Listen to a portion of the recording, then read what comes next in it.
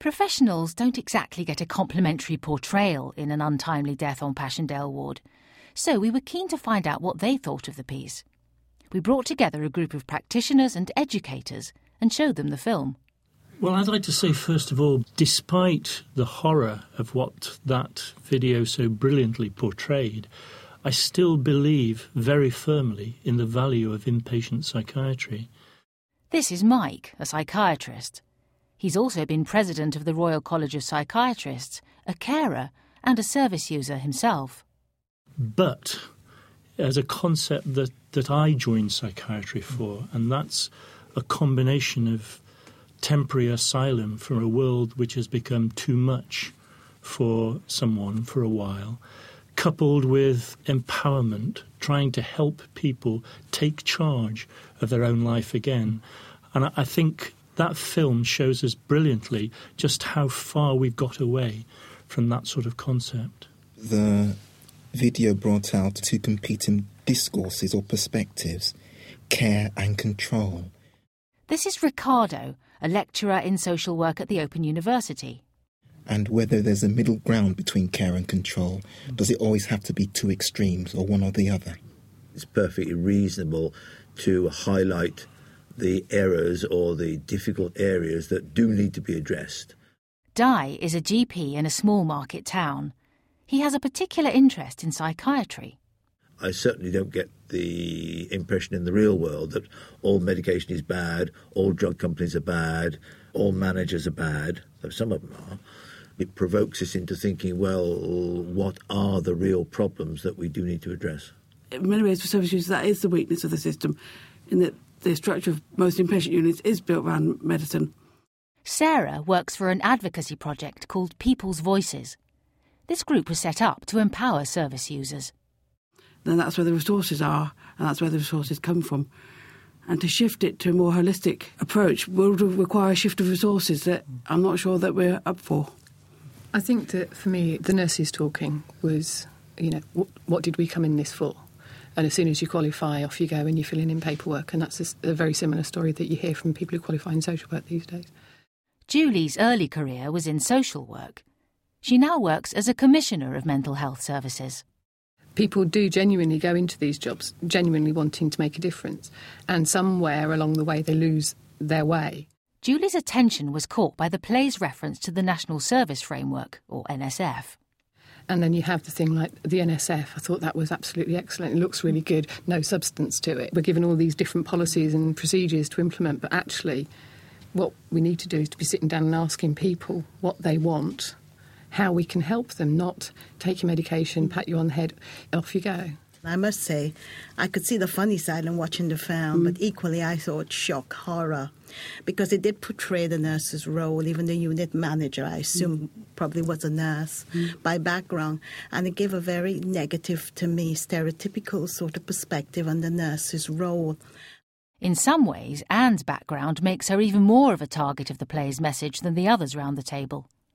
She spent her career as a practising nurse and a manager within the mental health services. While I agree with some of the points raised, I'm still very aware that there's some excellent practice that is taking place out there.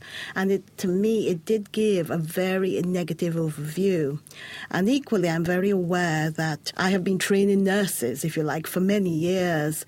And as you quite rightly said, if you're churning these people out and putting them back into the community, educated, and when they get into practice, they're faced with this sort of swampy awfulness that's taking place as practitioners, then who is actually supervising and leading them and taking them forward? Is a positive about the video, though, that you've got service users and saying, this is our voice. I suppose 10, 20 years ago, we didn't have stakeholder involvement, and so we got one perspective, we've got one view. That's Ricardo. All of a sudden, we've got stakeholder involvement now, and we're bringing out that perspective. So it could be a biased perspective. It could be slanted to one, but at least it's now having a voice. And I suppose it will balance up with what the managers or the nurses will say.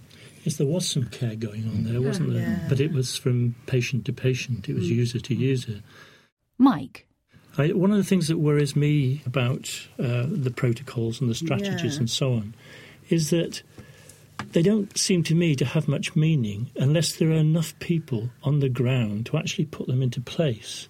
There wasn't a single doctor, for example, throughout the whole of that film, and I guess that was deliberate. Because my guess, all those doctors were away on training courses talking about protocols and strategies and so on, or working out in the community because the conditions are better. And there weren't many nurses. And it's very difficult, I think, for staff to care if there just aren't enough to go around. That's when it becomes about control and medication and keeping people down rather than allowing people even to make a cup of tea in the middle of the night.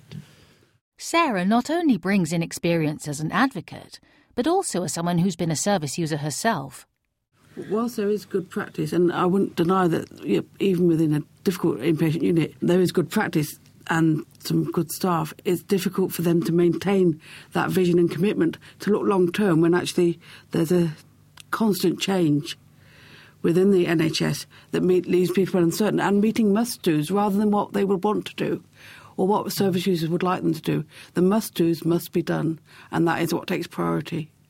This film actually has focused primarily on nursing staff versus the users. You're quite right, he said. We didn't see the consultant psychiatrist or anybody else or the other doctors involved in care or even the other professionals. Where was your OT? Where was your social worker? They are part of an inpatient care setup, but they weren't there, and it just concerns me.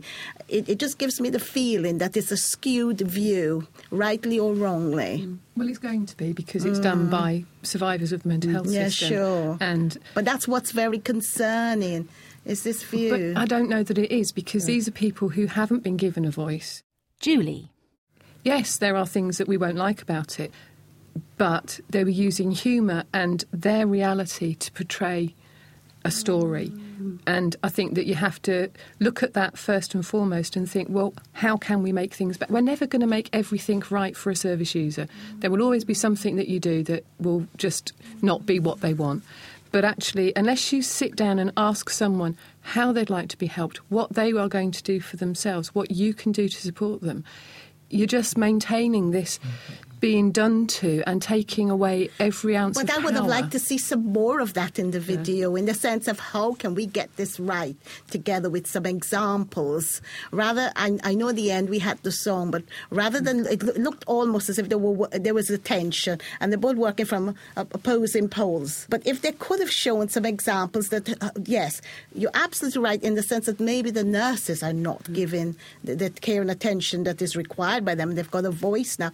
But how can we rectify this? Yeah, I'm left with the feeling that, yes, they're given the voice, and quite rightly so, but where do we go from here? I think at the end they offered the beginning of a solution in terms of redressing the imbalance of power and real involvement, not tokenism, within the decision-making, both on an individual basis in our own care and as an advocate supporting people to do that, but also in the long-term thing of where do we want this service to be? You know, locally, regionally, nationally, what part can service users play in that, and what do we need to do to support them to play an active and meaningful part, rather than just say, we've ticked a patient box. Many in the group felt there was a gap between policies and slogans and what's actually happening on the ground. The National Service Framework is over 5 years old now, and yet, horrible though it is, I think that film is probably quite true to life on a lot of inner-city inpatient wards still. So one has to ask, what is the use of written slogans if they don't actually translate it into what actually happens on the ward? I think one of the worst aspects of the mental health system at the moment is the way inpatient psychiatry has been left behind in the wake of all the innovation, all the resources and so on that have gone into community work. And inevitably, the end result is what you've got portrayed there. I've no problem with the inpatient units if they're therapeutic environments. Most of them clearly aren't. The locked doors all give different messages about danger and risk and failure, not about somewhere to rest and relax and take stock. The group went on to discuss some of the attitudes which could act as a block to radical change. I think one of the problems is the culture of blame that we all work in mental health services at the moment. There have been so many incidents like the one portrayed in the film, not just in inpatient psychiatry, but out in the community as well, that everybody's just waiting for the next inquiry. Hence we get that wonderful symbolism of the cupboard in the film. You know, the awkward nurse is stuck in the cupboard. The mental health commissioner is defeated by the skeletons in his own cupboard, and so on. And advocacy in the cupboard. And advocacy is in the cupboard. And what we really ought to be doing is sitting down together as users and carers, who weren't mentioned at all on that film, professional staff and managers and so on, and saying, yes, this system in many ways is rotten, but there are some good bits as well. How do we use the resources that we've got, including ourselves, together to make it work, to make it better, and to do all those things that you've just said? But instead, because of the fear of blame, we get divided up into stereotypes, carping at each other. And at the same time, when you said the dividing up and your earlier point that, you know, there should be inclusivity, you've got the service user who is shouting, saying, I am here, look at me, and you've got everyone else nodding, saying, yes, we hear you. But those with the power will still continue what they want to do. The blame culture brings about defensive practice, and it's doing and it. it's your name on the paper. Yes. All of what you talked about then depends upon the time and the ability to sit down and talk with people, and above all to listen. And that's the one commodity which seemed to me, as showed on that film, nobody has. There are so few of us working such a huge system that apart from patients listening to each other, users listening to each other, carers listening to each other, nobody actually listens because nobody has the time to do it. And I wonder how we can get around that without massively increased resources. I think on a positive note, I mean, I live in the northeast of England, which is very, very white, and that's where my difficulties happened. Ricardo now switches to a different perspective. Like several others round the table, he's been a service user himself. The care and the service I got, I think, is second to none. And I don't know why that is the case. And it was the place I felt comfortable to say, yes, I do have a problem because of the stigma attached to the whole idea. So it's a double jeopardy. You're black and you've got a diagnosable problem. How do you cope with it? But I did find the services worked like clockwork. That wasn't portrayed, as you said, in the video, because there's only so much you can say within 40 minutes or 30 minutes, or however long it was. Di believes GPs like himself should have more of a role. He points out that the community is the setting for most people's mental distress. Community health teams, above all, should know each other as people. If you ring somebody up and you're just a name at the end of a phone, you often don't get very far. If you're an actual person who met on a social level, all patients, remember, have a GP who usually knows them quite well, because most psychiatry is very long-term. And I think if we can get to know each other and begin to communicate ourselves, I can represent the patient's view as his GP, the hospital can represent his views as an inpatient, and between us, with the patient, we ought to be able to move this forward. And it can work. I've seen it work. Anne sets her sights on professional training. The one good thing that came out of it for me was that some sort of action plan has got to take place for these service users, and that now when we're looking at teaching us or nurses, that these are the issues that we have to make them aware. This is what's happening out here. That's reality of practice for nurses. This is how the clients perceive you as a group. When I first came into psychiatry, if you received a diagnosis of schizophrenia or manic depression or whatever, it was a diagnosis of hopelessness. It was almost a sort of self-perpetuating circle. If you had schizophrenia, it meant an inevitable slow disintegration. And if you met somebody with an inevitable slow disintegration, they must have schizophrenia. There is now a much more optimistic view of the treatment of even severe mental illness. Though as an opponent of the drug companies, I hate to admit it, partly that's to do with better medication, but only in a minor way. The great advances have been in better care, looking after people physically, giving them better housing, jobs or occupations that make them feel worthwhile, social circles, friendships and so on. That's what's made the real difference. And that is something very positive to rescue from the last few decades, I think. To wind up, we ask the group to give their take-home messages for people starting out on a career in mental health.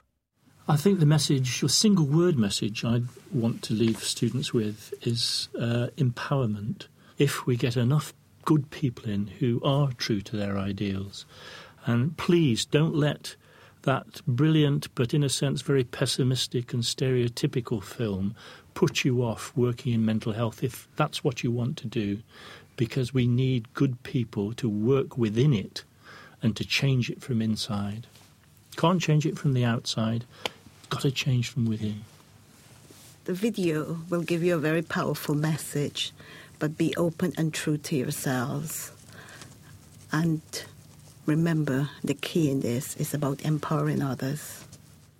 Assuming the video is seen by service users and professionals during the course, I would say to both work together whenever possible to put forward constructive solutions. It is a very negative picture, but it actually is a reality for most people. But if we just back off from it and say, oh, we don't want part of it, but to be willing to embrace the challenge of it and to work in partnership, not as opposition. I think the crucial thing is for people to take away with them that they need to be providing a service that they'd be wanting to receive. And so you've got to be true to your values, you've got to be true to your ideals, you've got to believe in the idea of being able to recover. We all travel up and down the continuum of mental health regularly on a daily basis. It's nothing that's outside of anyone sharing the human condition. So remember what you'd like and go for that. One of the fundamental things about psychiatric services, psychological services, is all about listening. And don't think that the consultant or the nurse or the GP or anyone else is unwilling to hear a different point of view. Always be prepared to up and say, well, I don't agree with that. I would do it differently. I would say the ideals that you had when you first started the course, don't believe that at the end of the course or when you start your profession, you can't maintain or actually achieve those ideals. Don't let the system say that you can't do it, because you can.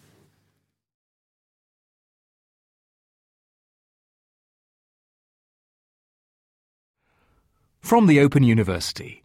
For more information, go to www.open.ac.uk/use.